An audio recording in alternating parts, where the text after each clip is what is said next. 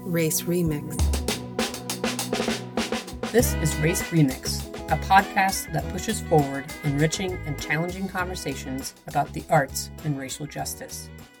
We talk with artists, poets, writers, directors, dancers, designers, performers, and creative practitioners from the Arizona community and beyond. As you listen, be inspired to advocate and activate in your community. Together, we can create a more just, joyful, and sustainable world. Welcome to Race Remix. Our guests for this episode of Race Remix are Monica Ellis and Toyin Spellman-Diaz of Imani Wins. Good morning. What a pleasure to have you in the Racial Justice Studio. Good morning. Thank you for having us. Congratulations on your 2021 album, Brutes, which has been nominated for this year's Grammy for Best Chamber Music, Small Ensemble Performance. But this is your second nomination after having won a Grammy in the category of Best Classical Crossover Album for Classical Underground. Yes, thank you. We're very excited, firstly, to have been nominated. You know, you put this kind of work in, and I guess, like I was saying earlier, to be recognized for it, it's wonderful. And we were nominated the last time we were nominated was about 12 years ago. So we did not win, but it was a great honor, obviously. And so we've been sort of chasing it now for over a decade since that time. Brutes is something that we want to talk about today. It engages beautifully and poignantly with themes of race and racial justice that we are very interested in and want to hear you elaborate on. But before we get there, tell me about the instrument you play. When did you realize bassoon, oboe, would be your primary vehicle for musical expression?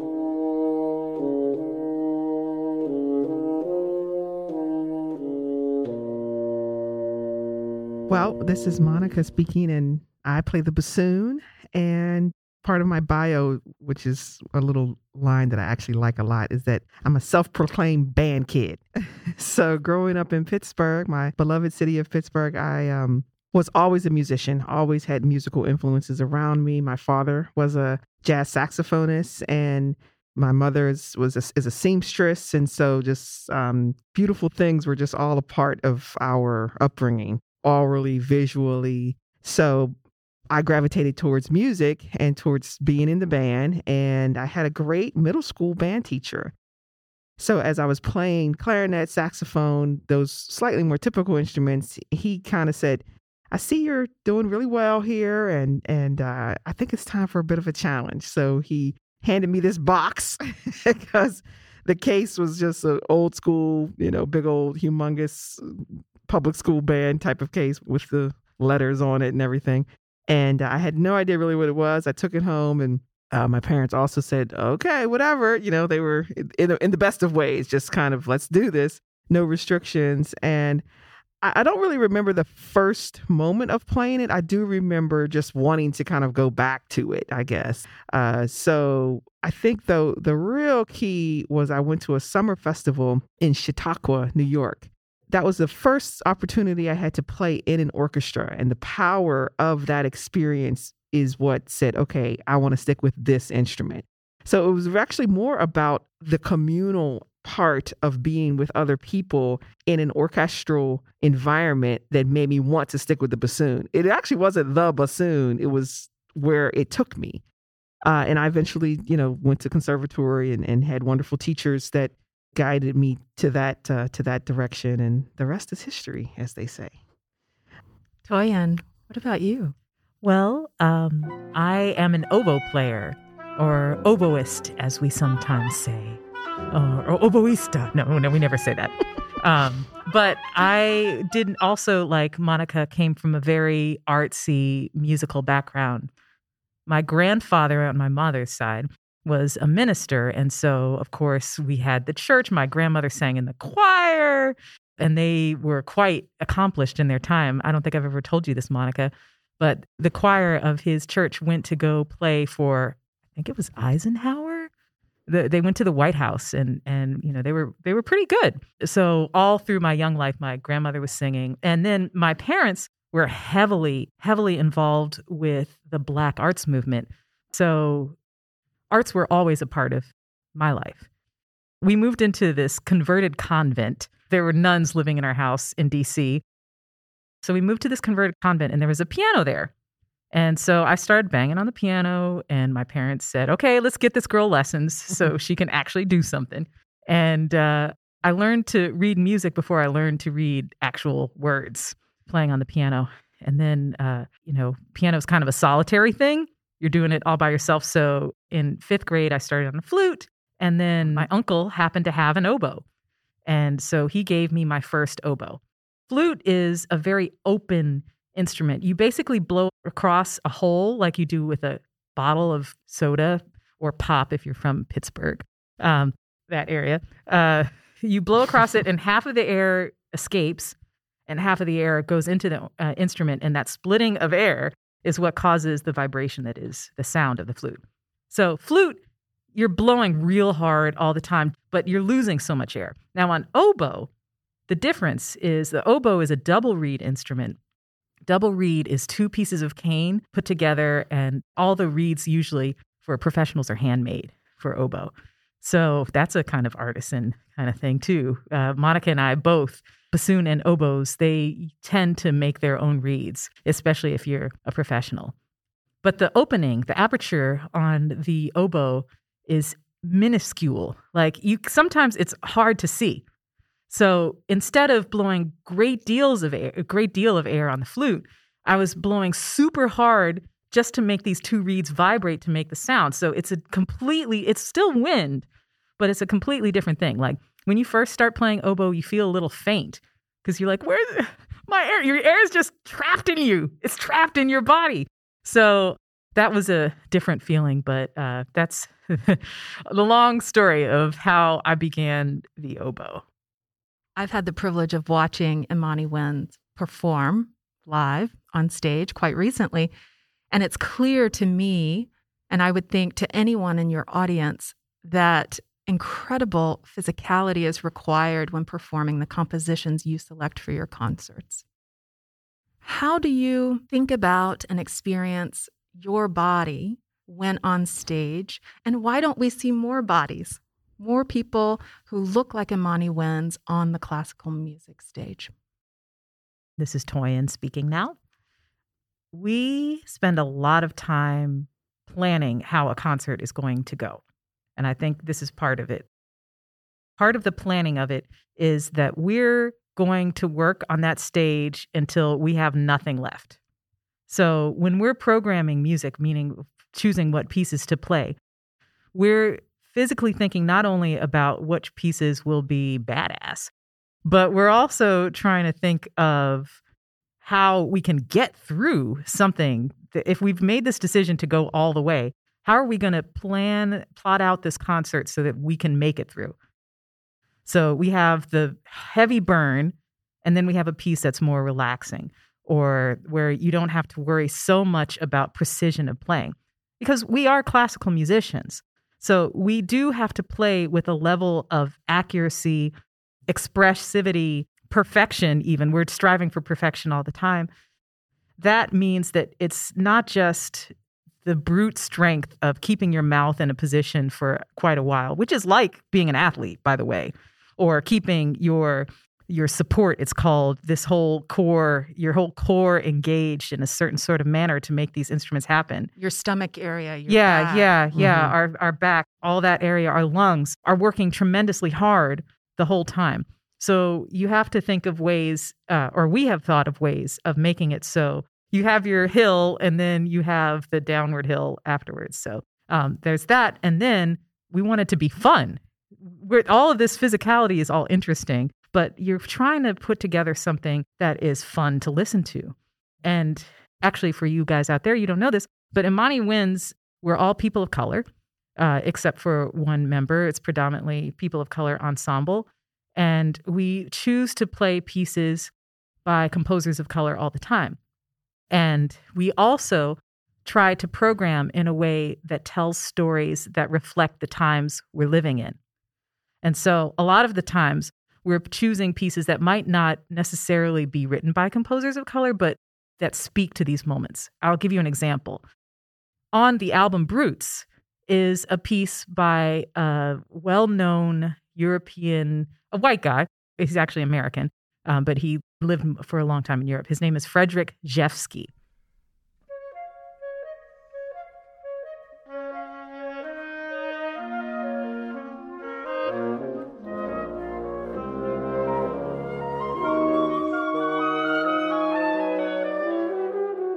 And Jeffsky wrote a piece for us about this historian, an African-American historian by the name of John Hope Franklin, who was part of the civil rights movement. He was one of the first Black history teachers to teach at major universities. And he was consulted by governments. He taught about Reconstruction period in the United States, right after slavery ended, where people had a little more freedom than eventually Jim Crow shut down. So he taught about this stuff. He lived to the age of 100, and he was consulted by different governments about how to build equitable states and how to build equitable companies. And so just a tremendous figure. And so this was built into this wind quintet piece. Imani wins his flute, oboe, clarinet, bassoon, French horn. So how are people who are instrumentalists going to build something that speaks to times that we live in? It's about what the piece is about. It's about how you program the piece. It's about who you play for. It's about who's playing the instruments, who you work with. And so we take that very, very seriously. And it's just the idea of how do we make this work? It's not just the physicality of it. It's the planning of how you're going to do something that makes a difference in this world. And I'll chime in with the second part of the question with this idea of why aren't there more people that look like Imani Wins? Well, I'd like to answer that. Yes, it is an issue. It is a point of discussion as to why there aren't more minorities in classical music. But I like to start the conversation with saying, actually, we are here. That we're out here. We're doing the work. There's the positive, I think, should be acknowledged just as much as where the issues are, just as much as what we have to do to keep going and to make it better. And yes, we've been around for 25 years, but, the Marian Anderson String Quartet was before us. Uptown String Quartet. Nowadays, of course, the Sphinx organization has been around as long as we have and doing incredible work for Black and Latino string players, especially. There's the Gateways Festival Orchestra that celebrates classical musicians of African descent that is this incredible orchestral program and chamber music program. So, we're for sure out there, and we're a minority, obviously. So we're only a certain part of the population, period. And then you get to classical music, which is a niche musical genre, on top of that. And so the numbers are just going to be low by statistically speaking, from a strictly numbers point of view. Now, that's not to say that there's not these issues of why and access. And, we talk about pipeline and where are the breakdowns in that pipeline and in the access. And so those are things that we have to discuss. And the reasons of why it is a myriad of them. We don't have, as a kid growing up, we just talked about our upbringings. Do a lot of Black and brown kids have the kind of access that we had? Unfortunately not. Even in public school programs nowadays, these programs are slashed. So you wouldn't even have that initial ability to get to an instrument and to enjoy and try things out and see what you like and then decide to stick with it. So that's a problem. In more affluent, predominantly white spaces, those access points are just there.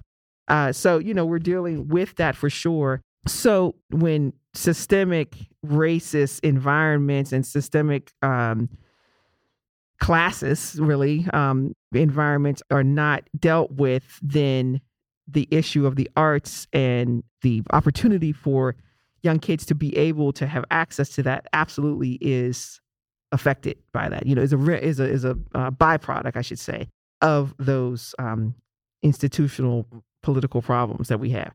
But again, I like to bring it back around to what we do have and what is out there and what kind of great work organizations are doing to try to counteract what, our general system does not provide.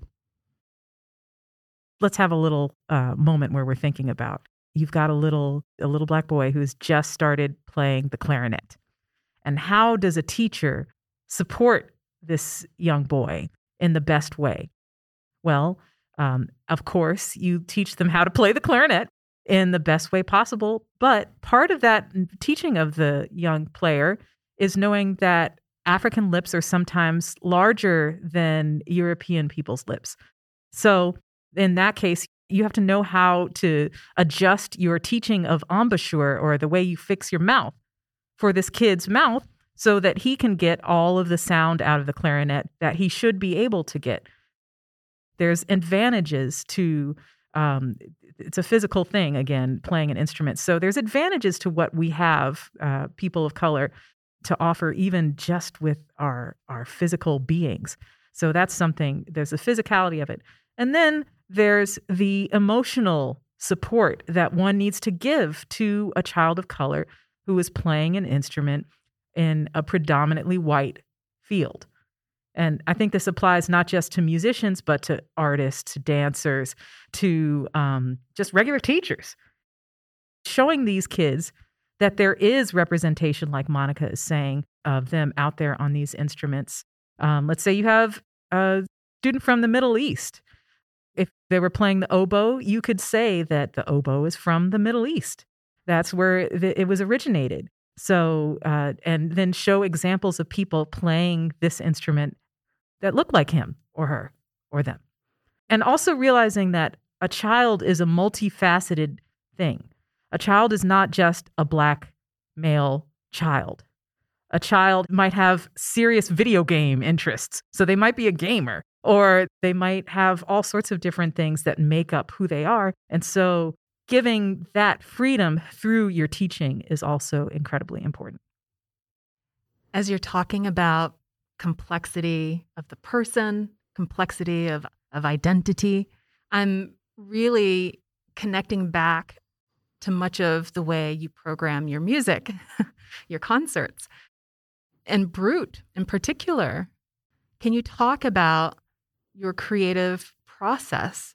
What risk-taking you're doing in this particular album that has been really a standout work, and thus rightly being acknowledged with the nomination for the Grammy?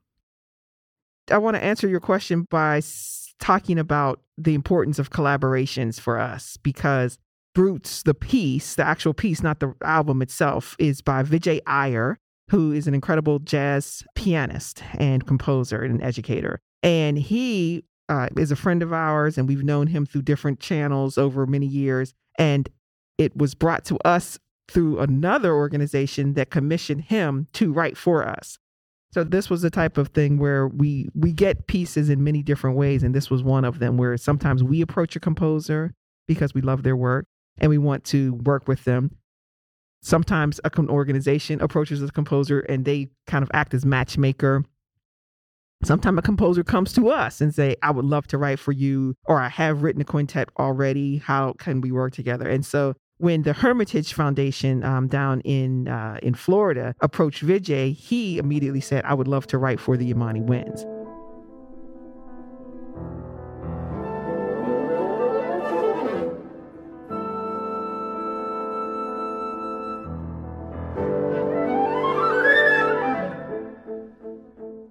And so that spirit of collaboration, that spirit of community, as I even spoke of way back, kind of lives with it lives within our sphere as well, as far as how music is created. And so when he was in Florida, he was writing the piece. And so he actually was very affected by Trayvon Martin's murder.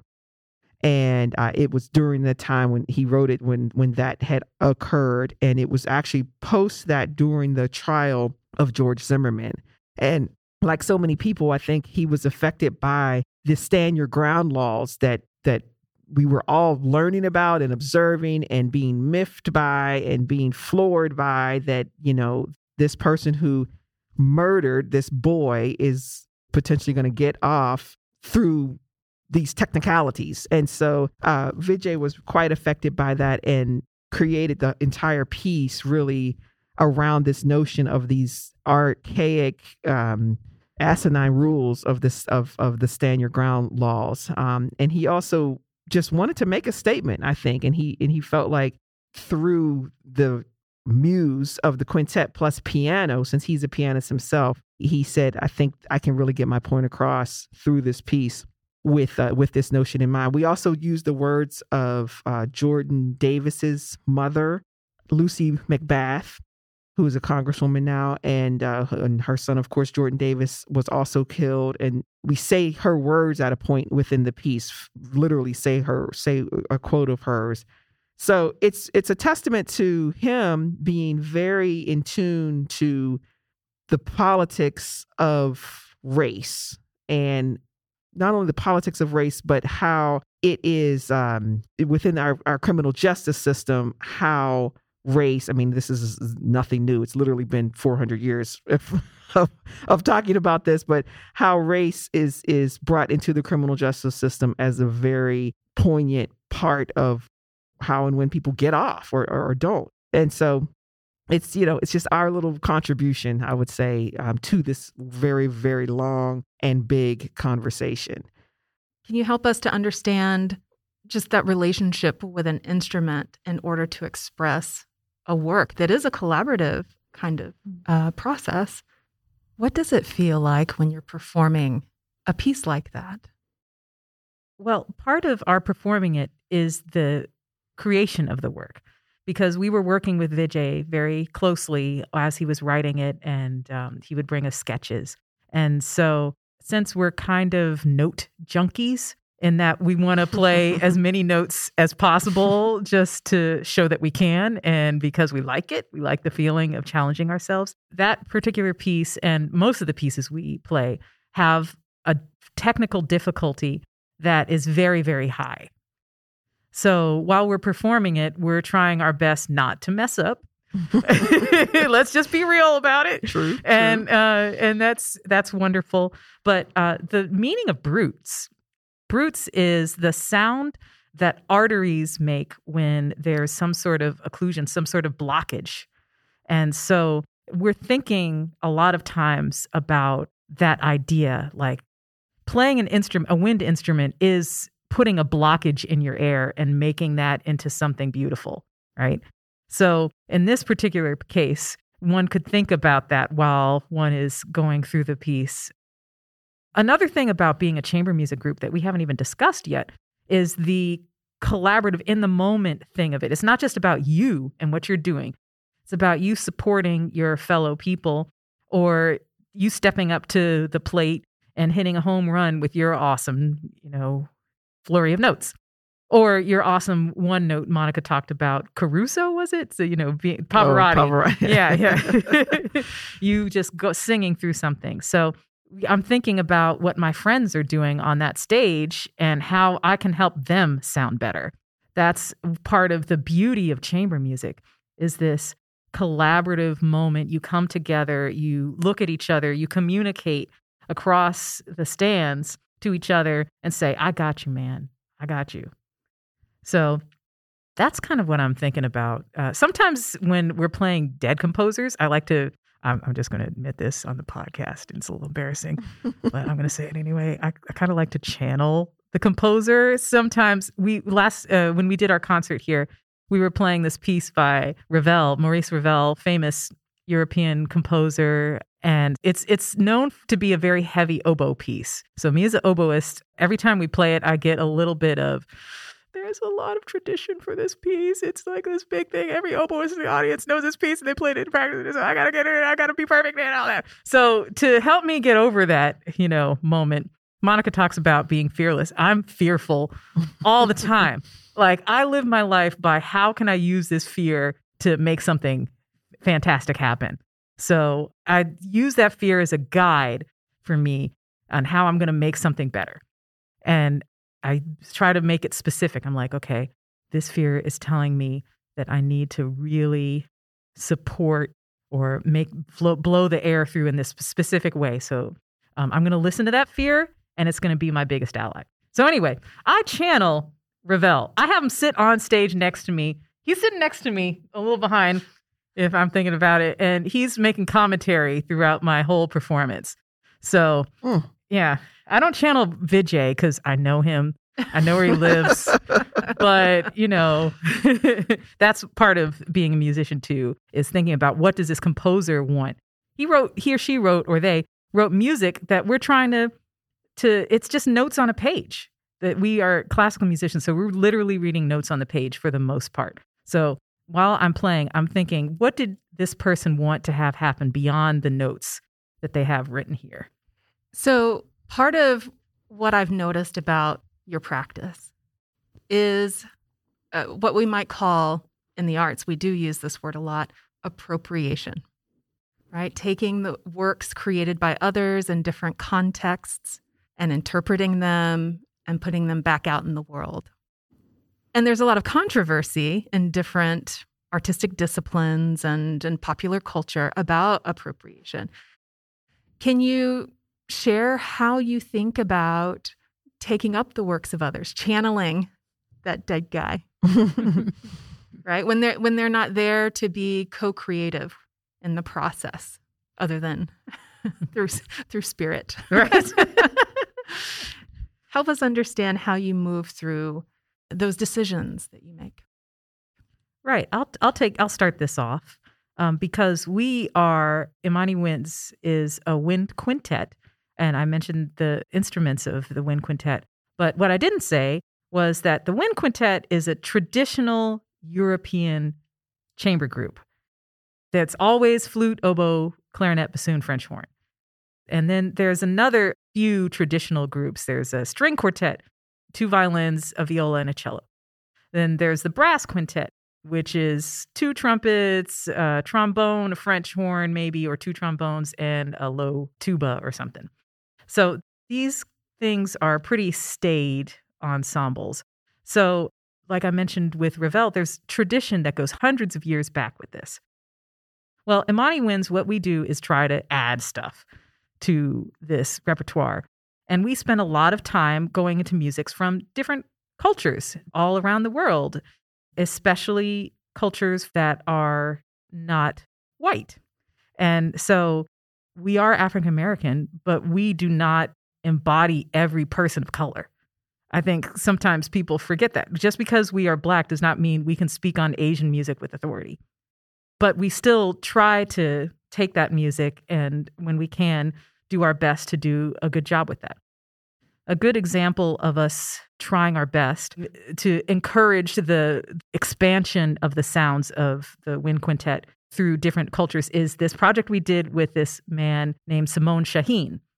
Simon Shaheen is a violinist and an oud player, which is kind of like a lute from the Middle East. It's a string instrument? It's a string instrument. Yeah. It has a large, round, kind of like a big bowl body, and then a neck. That's what a lute is, basically a big bowled body, and then a neck. That's the part that sticks out like on a guitar, and then you put strings over it and a board on top to make it work. So that one type of lute is the oud. And he's also a violinist. He was classically trained. He went to the same grad school Monica and I went to, Manhattan School of Music. So he's well versed in the classical music. So we wanted to commission him to write a piece for us. And part of the reason we wanted to do it was because he's awesome and his music is great, but also because we wanted to bring the sounds of Palestine into the wind quintet. Like I mentioned earlier, the oboe is a Middle Eastern instrument. So to bring that sensibility, it brings a whole new perspective on these instruments that are part of this hundreds of year old European classical tradition. These instruments came from somewhere. The flute wasn't just born in an orchestra. It came from Africa and China, all over the Americas. There's flutes everywhere. So anyway, me and Simon Shaheen, he came in, he wrote us a work. And part of the work is not just playing what is known as a major or a minor scale. There's an amazing, vast collection of different types of scales and modes, they're called, that are used in Palestine in particular. Like there's even like Palestinian modes. So he taught us some of those. And what I mean, because not everybody here is a musician, I'll sing you a major scale, which goes And you've heard it in The Sound of Music. It goes do, re, mi, fa, sol, la, si, do. Or do, re, mi, fa, sol, la, si, do. That's a minor scale. In Middle Eastern music, you have notes that are in between those notes that you play on the piano or on a European instrument. So instead of, it starts like this. One of them was da da dee da dee da dee da. You've heard that in Middle Eastern music. But some of those, sometimes you have that's notes, so it isn't da da dee, it's da da dee. It's in between the notes. And so that is very difficult for us who have been trained not to stray from these 12 notes that are in European classical music. It's very difficult for us to learn how to slide in between there or to land on it like hard, da-da-dee, just to do it as opposed to da-da-dee. So we worked super hard with Simone, and he was a taskmaster. He was relentless. He was not letting us go. So we found a good teacher to teach us how to do this well.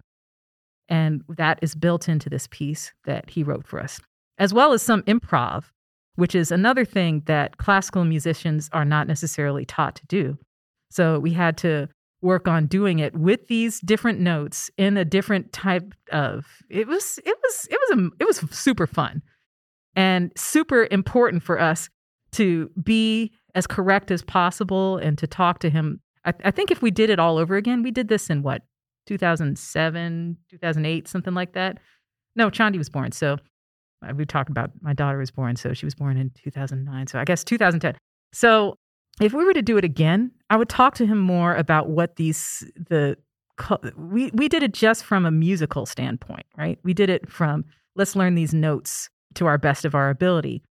But if I were to do it again, I think we would talk more about what this means to him and where the music comes from, more of the culture of that went behind this music. If I were thinking about appropriating or taking from another culture in a respectful way, I think we would do it in that way if I were to do it again. And that's the point. I think this point of appropriation is an important topic to really dive into because it gets the bad rap because it's a surfacey type of thing. When artists are going after other genres or other cultures, I think it's in a surface type of way without doing some sort of deep dive, then it is rather offensive and can be inconsiderate. But music does not, in my opinion, there's no proprietoriness about West African music it can only be played by West African musicians in this particular day on at 2:00 on a Wednesday. We should have access to music. However, you can't just come and rape and pillage this music either. You need to know the history behind it. You need to know the culture, the context, the people that have made it important. And does that mean you have to write a dissertation? No, but there does have to be some sincerity and a distinct desire to learn and contribute to it for the greater good, not just for some, individual desire to, because, everything starts from because you want to learn something, but you know what I mean? I think it has to have a place where it's going to mean something for others, not just yourself. And so that when we do talk about appropriation, it's a bad thing when it is just when you're going after different cultures in an unsincere way without really trying to understand where the music comes from, where what was happening politically around it, what was happening socially, culturally. So just recognizing that music doesn't live in this vacuum and I'm just going to play it now because I want to. And when we think more globally in that way, I think we can feel better about, say, a white person wanting to play music from, indigenous people of Australia, as an example. If there's a real sincerity behind it, it works. It can be something important and relevant for us all to learn from. Yeah, and you don't have to go to Cuba to learn Cuban music or to be culturally appropriate. You could start with the very simple idea of pronouncing the words correctly. I hear a lot of times when we're going to different places, we play pieces with names from different cultures, and people they kind of fudge their way through it and they say, oh, whatever, I can't say that. Ha ha ha. But just even like saying the name, like saying my name correctly, Toyin, it means a lot to me when you take a moment to say it correctly. And I think that's just like the baseline of something, like coming out of your mouth correctly. I want to thank you both, Toyin, Monica, for being here this morning. And we'll have you back anytime. Thank you. Thank you. Thank you both. This was fun. Thank you for joining the conversation on Race Remix today. The podcast is the creation of Racial Justice Studio in Tucson, Arizona, land of the Thana O'odham and the Pascua Yaqui. This episode would not have been possible without the efforts of our team of students, staff, and faculty fellows. Me, Chelsea Farrar, Amy Cray, Gloria Wilson, Isaac Schutz, Deanna Scott, and Jenny Stern. This program is brought to you by the Arizona Arts at the University of Arizona with generous support from John and Sandy Flint. If you enjoyed this episode, please invite your friends, family, students, and colleagues to listen. Interested in joining our community or listening to more episodes? Please visit raceremix.arts.arizona.edu and sign up to receive an email about upcoming news and events. You can also learn more about all of our guests in the show notes. Race Remix.